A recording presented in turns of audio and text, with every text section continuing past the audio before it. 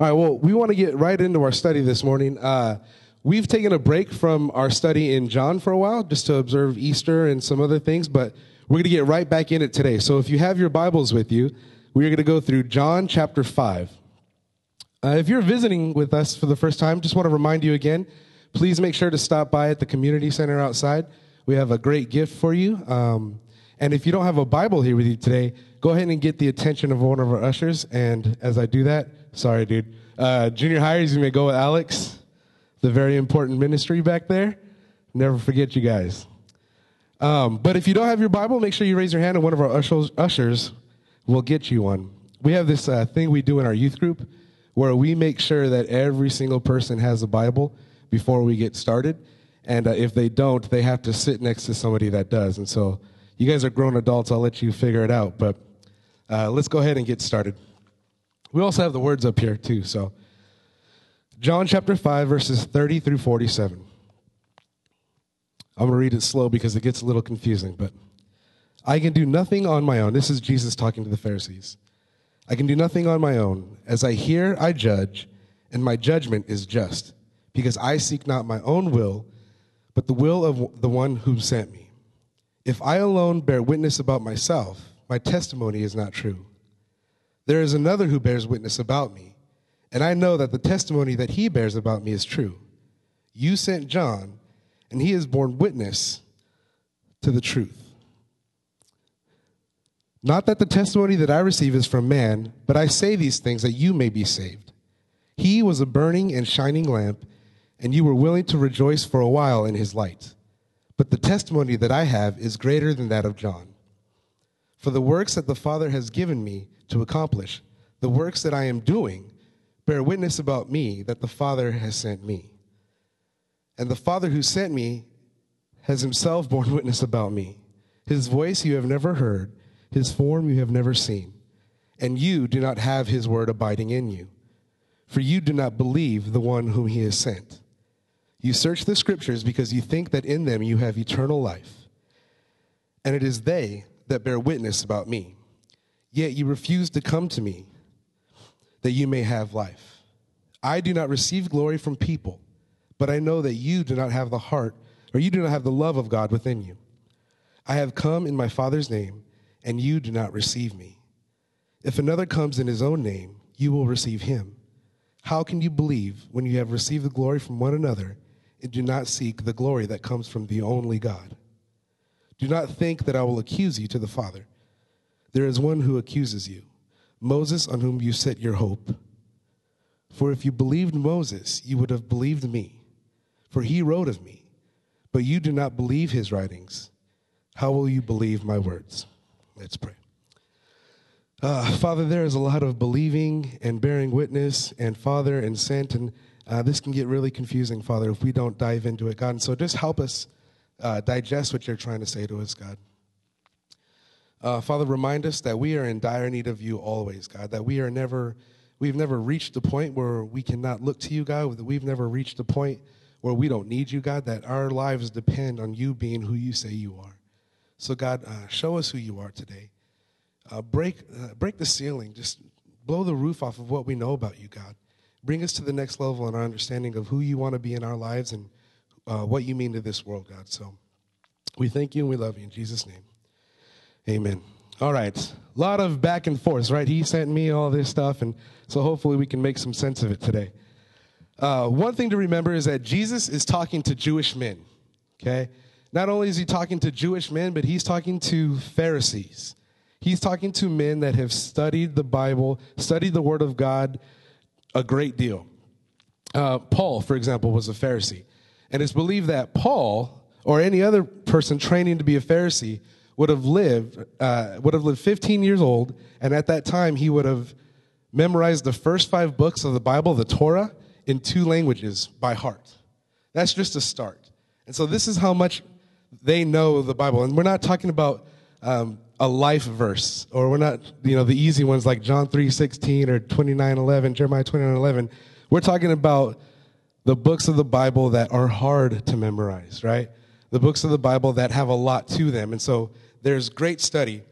And Jesus is making this crazy statement These are the most religious people in the world that pride themselves on knowing God, understanding his word, and he says, you're ignorant when it comes to knowing God.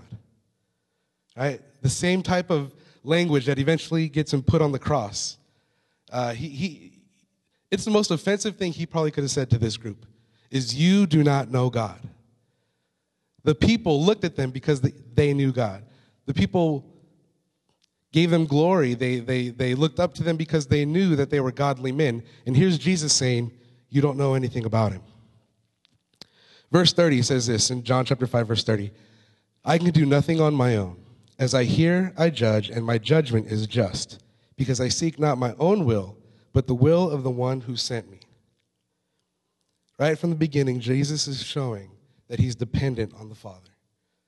That there is nothing that he can do that's outside of the Father's will, and that the reason he was sent to earth was to fulfill the Father's will.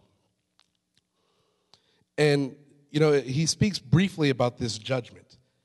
Right? I tell the kids in our youth group all the time, if you've been accused of murder and you've never killed anybody, you probably have nothing to worry about because it'll probably work itself out in the end, right? You can probably say, well, I can say that I am not a murderer because I know that I haven't killed anybody. And that's what Jesus is talking about here. He says, my judgment is just. My judgment is true because I know I'm sent to the Father. I know where I've come from. I know what he's called me to do. Everything that Jesus did while he was on earth, he did in the submission to the Father. But right after that, he stopped speaking about his judgment. And he says something really interesting, something that's kind of common sense for us now. He says, if I alone, in verse 31, he says, if I alone bear witness about myself, my testimony is not true. When he says about bearing witness to himself, he's actually quoting scripture. In Deuteronomy 19:15, it says, only on the evidence of 2 witnesses or of 3 witnesses shall a charge be established. So basically it's saying, I can't walk up to somebody and say, he killed somebody, and then they're going to arrest him, throw him in jail, and then he's done.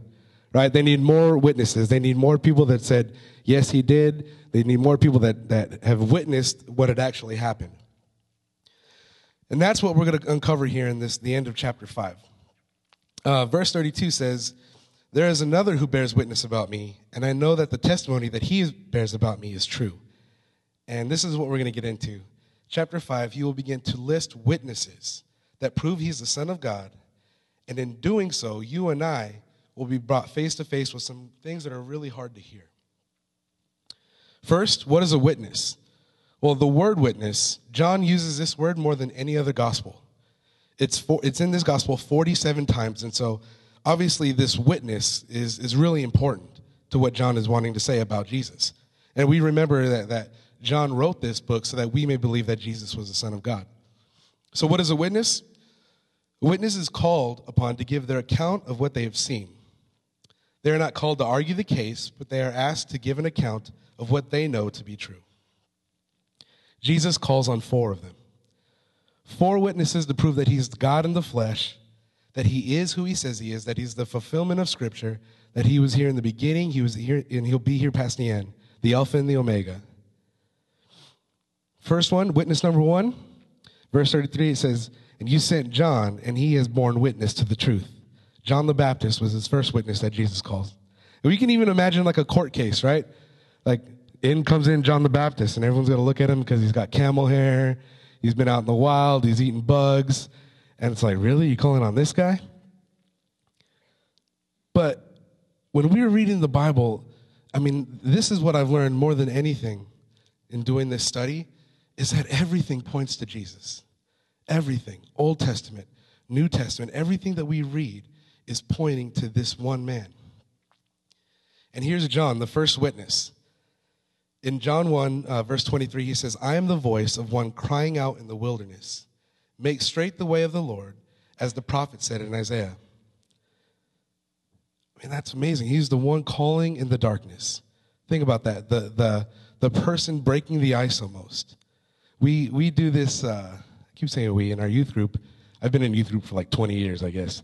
But we have this one, I love it, because when I was nervous, I would always do this study, but I would turn the lights off in the room, And I'm like, okay, cool, they're not going to look at me, right? And what we do is I had everyone stand up, and then I'd say, in complete darkness, I would say, now everyone move 4 chairs back, right? And then you'd hear rustling and bustling and people getting injured, and I said, okay, now everyone move to the chair on your left, right? And then you'd hear people crying or whatever was going on. And then I'm thinking, shoot, this is junior hires in the dark, high schoolers in the dark. I better turn the lights on, right? You turn the lights on, and everybody's scattered. The world is a mess, or the room is a mess, and it's exactly what John the Baptist is speaking into. He's calling in the darkness. He's the light in the darkness. Here's in John 1:29 verses, chapter 1 verses 29 and 30 through 34. Sorry. It says, on the next day, John saw Jesus coming toward him and said, "Look, the Lamb of God who takes away the sin of the world.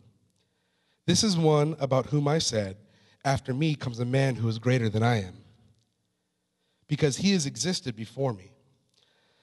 I did not recognize him, but I came baptizing with water so that he could be revealed to Israel." Then John testified, "I saw the Spirit descending like a dove from heaven, and it remained on him. And I did not recognize him, but the one who sent me to baptize with water said to me, 'The one on whom you see the Spirit descending and remaining, this is the one who baptizes with the Holy Spirit.' I have both seen and testified that this man is the chosen one of God." I mean, again, imagine that being said in a court case, that this is him. This is the man that I've been told is coming. This is the man that will take away the sin of the world. He is witnessing. He is a witness of who Jesus is. And it's a great witness to have, right? Not only was John a little weird, but again, he was bold. He didn't care, obviously, what people thought of him. The other thing is he had a great following, right? I was reading one sermon and it said that he was kind of like a rock star at that time because he was going against huge establishments, huge religious establishments. And he was this crazy guy, but people were interested in what he was saying. So great witness to have. But look what Jesus says about that witness in verse 34. "Not that the testimony that I receive is from man, but I say these things so that you may be saved. He was a burning and shining lamp, and you were willing to rejoice for a while in his light." He says that John's testimony wasn't for him. John's testimony was for us. It was on our behalf. It was him calling us to the light, stopping us in our sin, saying, "Repent because someone is coming." I love how Jesus calls John the Baptist a lamp. He calls him a burning and shining lamp. A lamp is something that holds light, right? It makes it possible for light to be placed anywhere in a dark room. It's not like the sun that completely vanishes the light. It makes all the light disappear, but it can be brought from place to place, and it'll light up a little place. It'll take darkness away for a while. He calls him a lamp. So that's the first witness, John the Baptist. Our second witness are the signs and the miracles of Jesus. In verse 36, it says, "But the testimony that I have is greater than that of John. For the works that the Father has given to me to accomplish, the very works that I'm doing, bear witness about me that the Father has sent me."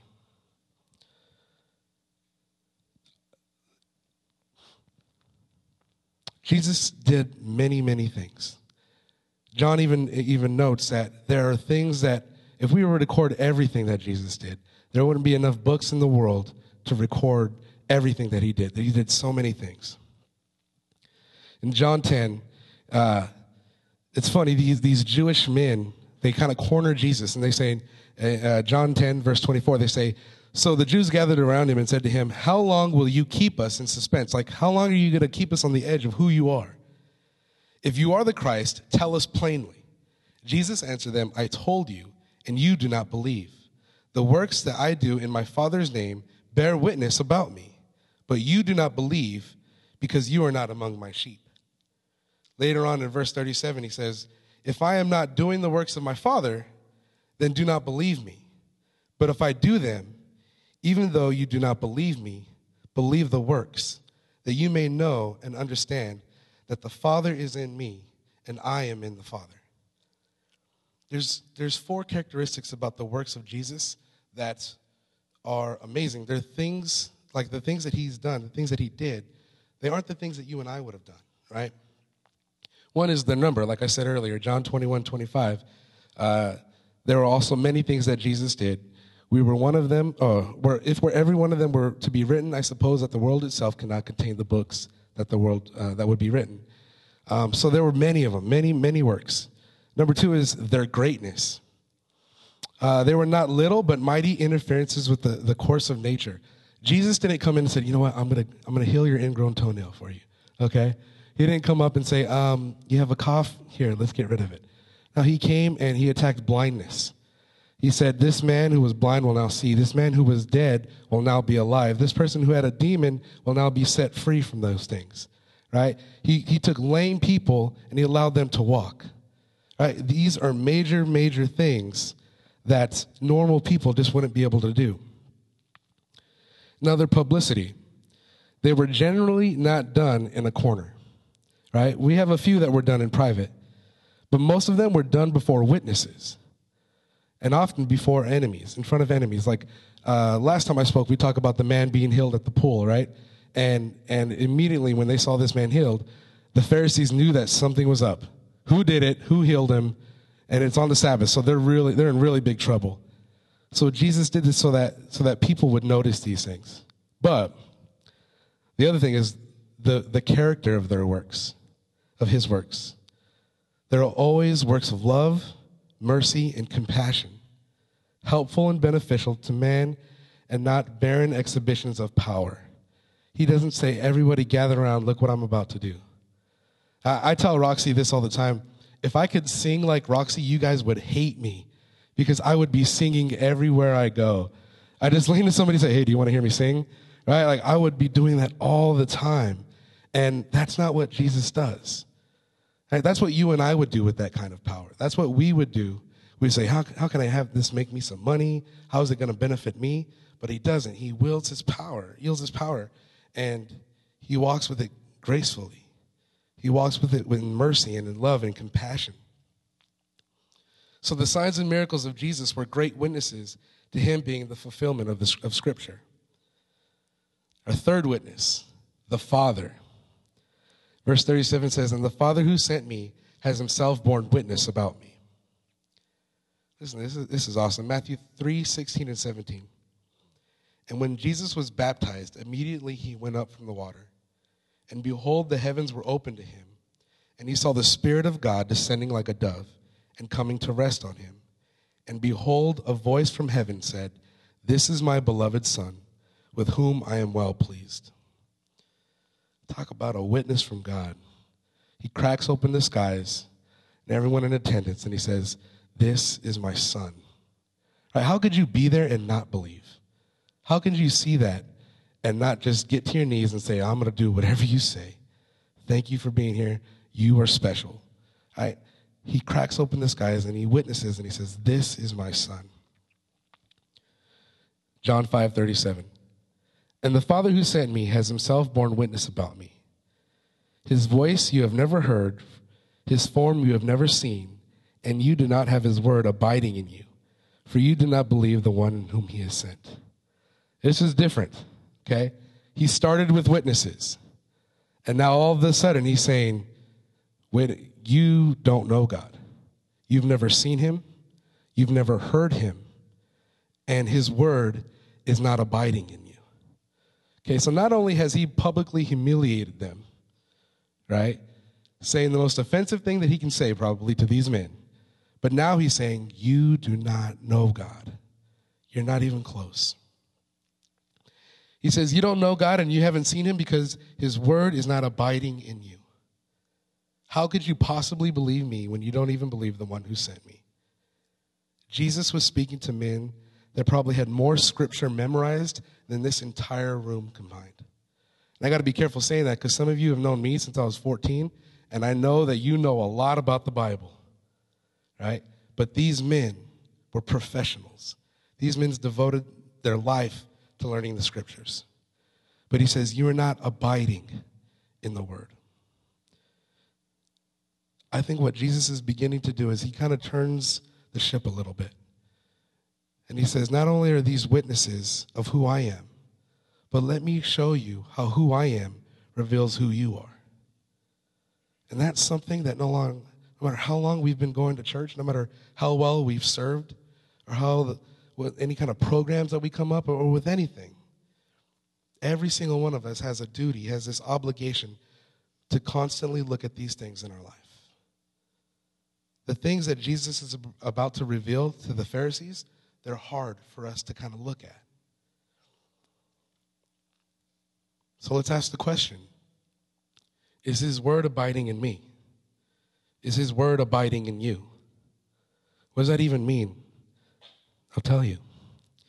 It says dwelling in you, that it's dwelling in you, that it's continuing to remain without being faded or lost, not just being remembered, but being lived out and obeyed. You know, we've been getting ready for this DMD thing, Disciple Making Disciples, and it goes along with our Timothy initiative. And Pastor David Nouns came up here, and it's so simple, but what he said kind of rocked my world. He said, go out, baptize, and teach them to obey. How hard is that? How hard is it to teach somebody to obey? And that's what Jesus is asking them. He's saying, are you obeying? Is the word abiding in you? Because you can know it and you can quote it. But the Great Commission isn't go out and understand God's word. Teach them God's word. It's teaching them to obey. And that's hard. Because in order to teach someone to obey, you have to be obeying yourself. So the first question is God's word abiding in you? Are you hungry for it every day? Do you get excited for it when you wake up? Is it what puts you to sleep? Does it abide in you? John 5:39 and 40, he says, you search the scriptures because you think that in them you have eternal life, and it is they that bear witness about me. Yet you refuse to come to me that you may have life. What he's saying is you read God's word, which points to me as the fulfillment, but you don't see it and you don't believe it because you don't want to. Searching the scriptures. I heard a great analogy for searching the scriptures. A lot of us will read, I'm guilty of it too. We'll read a chapter in the Bible and we'll say, okay, we're done. Now I can go get breakfast, or now I can call somebody, or now I can do what I need to do, right? And searching the scriptures is not just overlooking one chapter, right? Has anyone ever walked a trail around here, right? Okay, cool. Okay, 2 people, great. When you walk a trail, there's a beginning and there's an end, right? You walk the trail, you get back to your car, and okay, cool, we walked the trail. That's not searching scripture. You didn't search on that trail. You just calmly walked along with what it had to do. It was already set out for you, and you just kind of went from beginning to end. Searching scripture is like going on a trail and overturning every broken twig, every rock, and saying, who was here before me? Why was this place put here? Why did it decide to go left and not right? You're searching along this trail, searching through the scriptures. The way the guy explained it is, say if you're on this trail and your contact falls out, right? You don't just keep looking towards the end, but you're going to stop and look around you and search for that contact. He's saying you search the scripture. That's how close they looked at these scriptures, and yet they still don't see Jesus. But God's word points to him from the beginning to the end. When the promise with the seed of Eve crushing the serpent's head, the promise that was given to Abraham about all the nations, right? The sacrificial systems of the Holy Tabernacle, everything pointing back to Jesus. Okay, I'm going to do something that you guys are probably not going to like right now. We're going to read a whole chapter together in Isaiah, right? Is that okay? Okay, well, I hope so because I got it on the screen, so we're going to go for it. A whole chapter. But I want you to do this. If you guys read Isaiah, you know that there's some really cool things that he has to say. But as we're reading this chapter, Isaiah 53, I want you to have a picture of Jesus in your mind. Because this is who he's talking about. This is who he's pointing to. Jesus on the cross. Jesus as our Savior. Jesus is the one who came lowly to die for us. Isaiah 53. Who has believed that he has heard from us? And to whom has the arm of the Lord been revealed? For he grew up before him like a young plant, and like a root out of dry ground. He had no form or majesty that we should look at him, and no beauty that we should desire him. He was despised and rejected by men, a man of sorrows, and acquainted with grief, and as one from whom men hide their faces, he was despised. And they esteemed him not.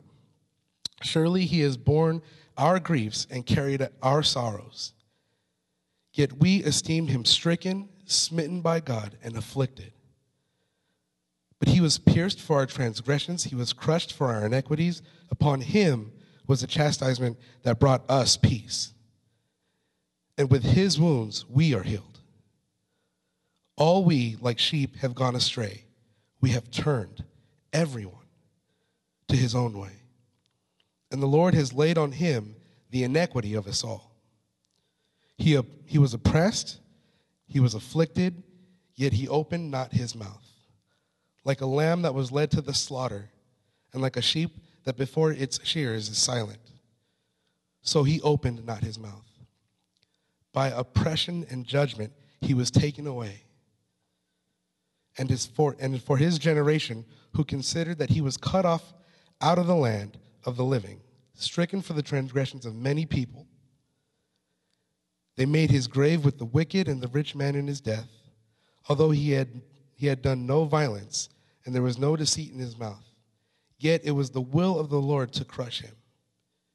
He has put him to grief. When his soul makes an offering for guilt, he shall see his offspring. He shall prolong his days. The will of the Lord shall prosper in his hand. Out of the anguish of his soul he shall see and be satisfied. By his knowledge shall the righteous one, my servant, make many to be accounted righteous, and he shall bear their iniquities. Therefore I will divide him a portion with the many, and he shall divide the spoil with the strong, because he poured out his soul to death and was numbered with the transgressors. Yet he bore the sin of many and makes intercession for their transgressions. Thousands of years before he was born. This is what the Bible says about Jesus.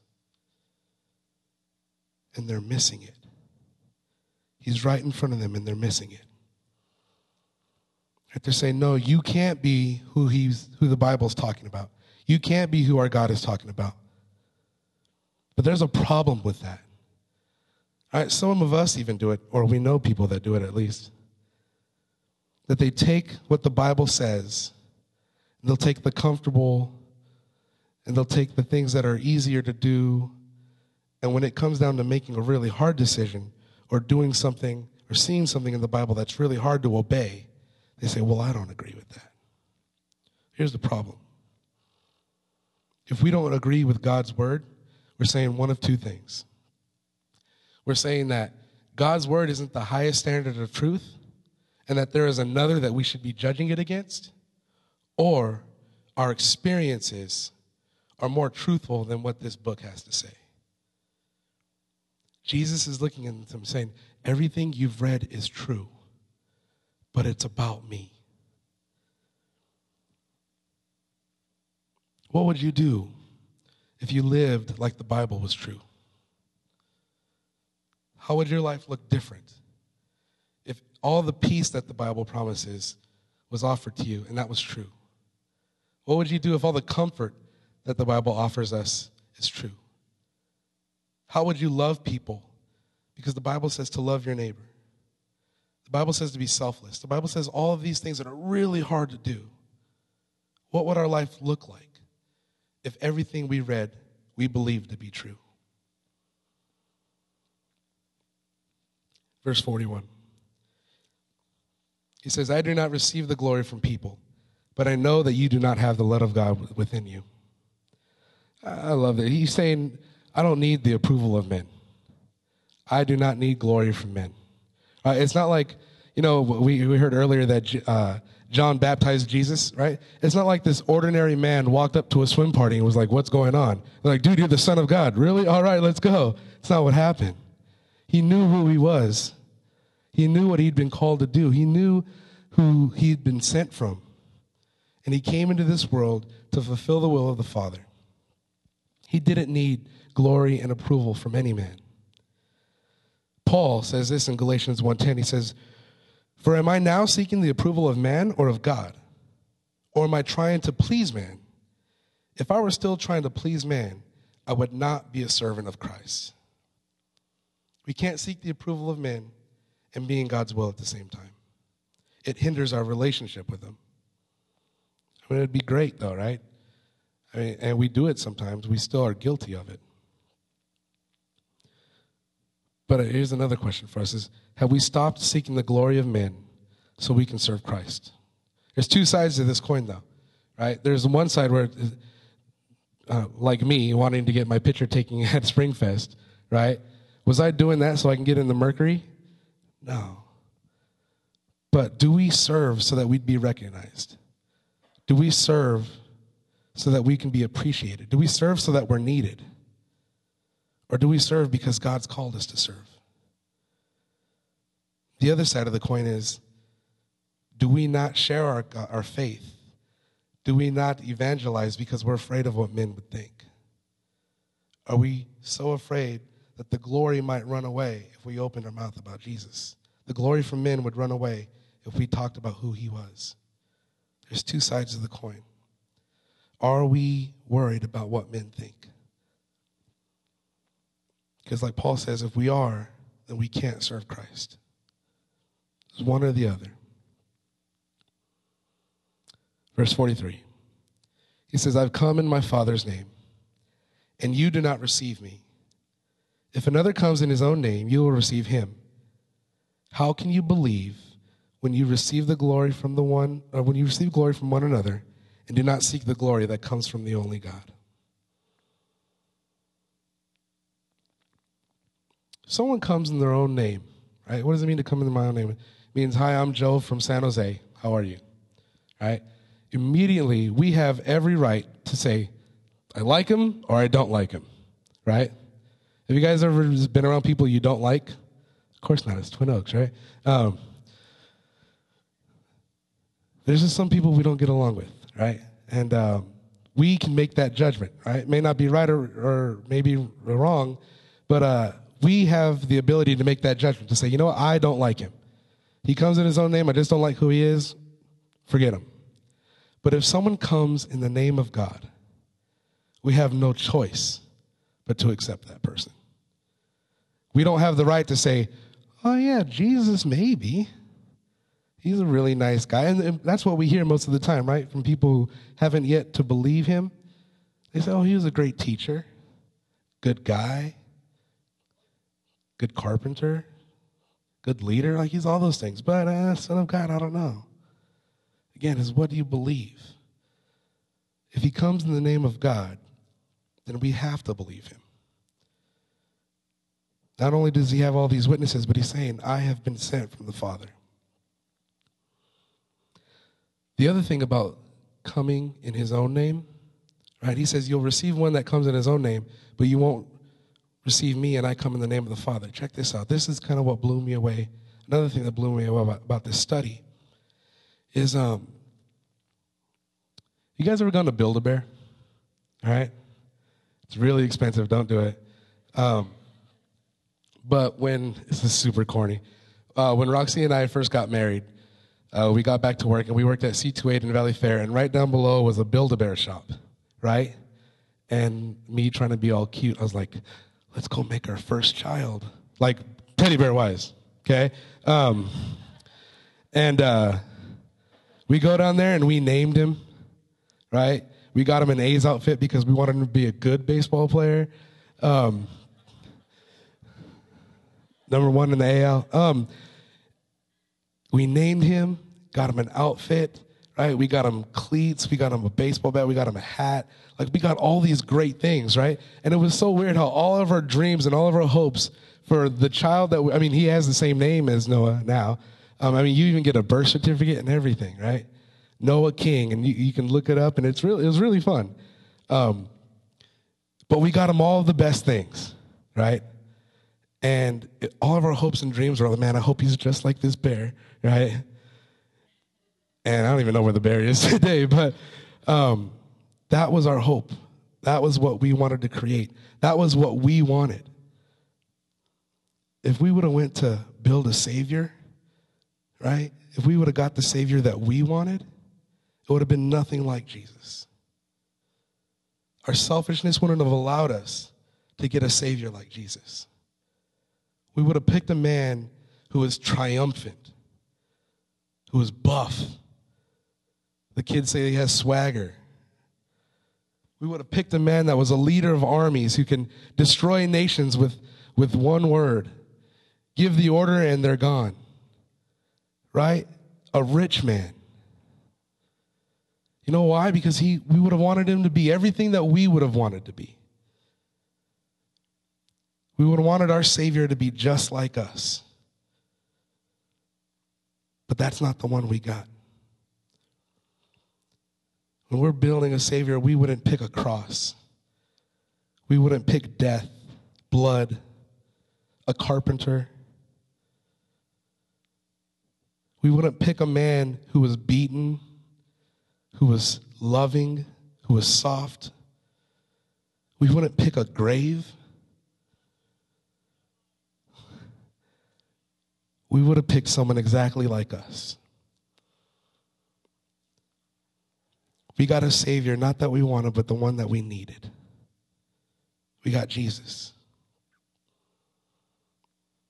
The one that came lowly. You know the other reason we don't pick a Savior like Jesus? Is because if he died, what does that mean for us?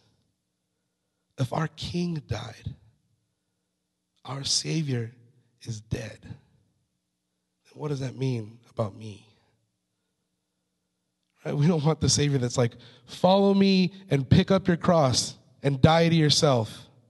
Like, we don't think we picked you. We picked someone like Caesar. Or we picked someone like Xerxes. We want someone like that. But we got the Savior that we needed, the one that chose us.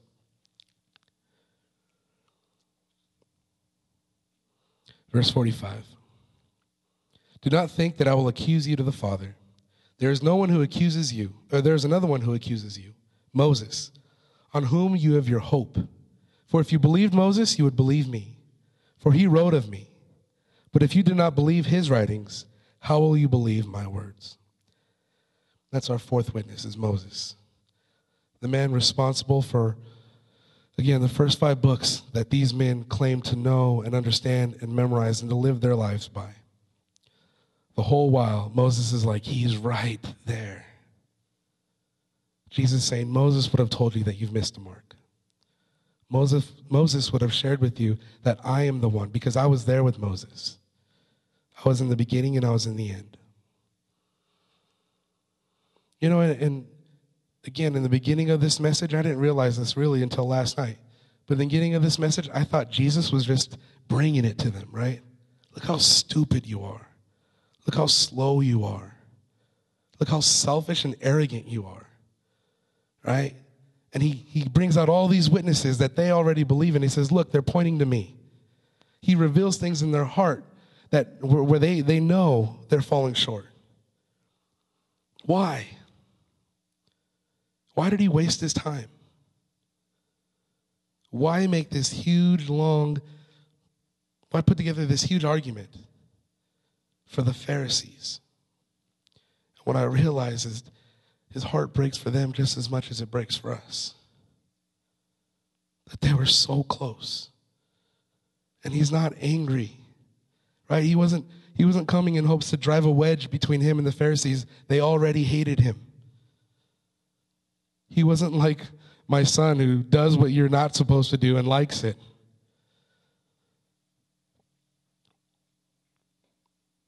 But his heart was breaking for them. And he's saying, please believe. Because I am the Savior that you're looking for. And that's the last question I have for us is one, is he your Savior? That could be whether you've accepted him or not. That's on one level. But on the second level, if he is, do you treat him with the respect that he deserves? Is he held in the reverence? Is he amazing to you? Is he the kind of thing in your life that you cannot live without? Or is he merely just a character in a book that we don't search? Jesus looked at every single one of these Pharisees and he saw you and me.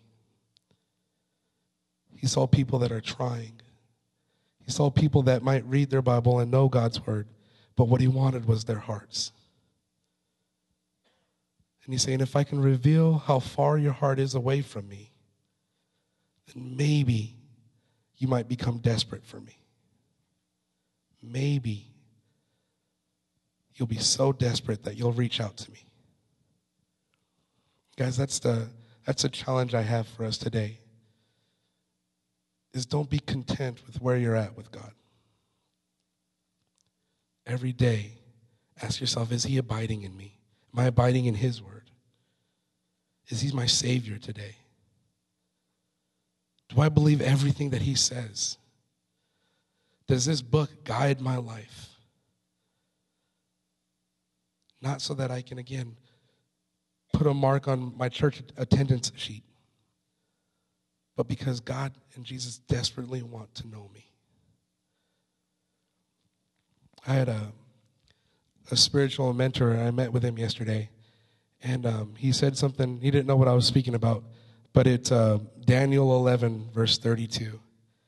And it says, the people who know their God shall stand firm and take action. And that challenged me. The people that know their God shall stand firm and take action. Are we standing firm and are we taking action? Again, he's desperately calling us for our hearts to be closer to him. He can care, I don't want to say he can care less what's up here. But I know that he's more worried about where our hearts are at. So if we know him, stand firm and take action. Let's pray. Father God, I thank you so much, God, that this isn't a sermon that's beating us over the head or something that we walk away from knowing or feeling like you're just displeased with us, God, that you're not happy with where we're at, Father. But like these Pharisees, you could have left them to their own demise. You could have left them with their own understanding. But you're desperately pleading with them to know you. You are desperately pleading with them to say, believe in me, have the faith in me. God, it's your will that not one should perish, God. So today, God, I pray that as we go about our day, one, I pray that you would be our Savior. That we would look to you and know that we are saved from hell because you've died on the cross and that we've been forgiven of our sin. God, if there's someone in this room that doesn't believe that or doesn't understand that, Father, I pray that they would find someone today and ask questions about that. Father, I pray that we would abide in your word, holding it close to us, not letting it fade away, not just remembering, but obeying it, Father. God, that we would believe what your word says about you and what it says about us. Father, I pray that we would no longer seek the glory of men, but that we would seek the glory from the one and only God. God, help us with these things. These things are so hard because our selfish nature doesn't just want us to let him do it. It's hard to do, Father God. But we thank you that you sent your son Jesus to die for us so that we may have life in you.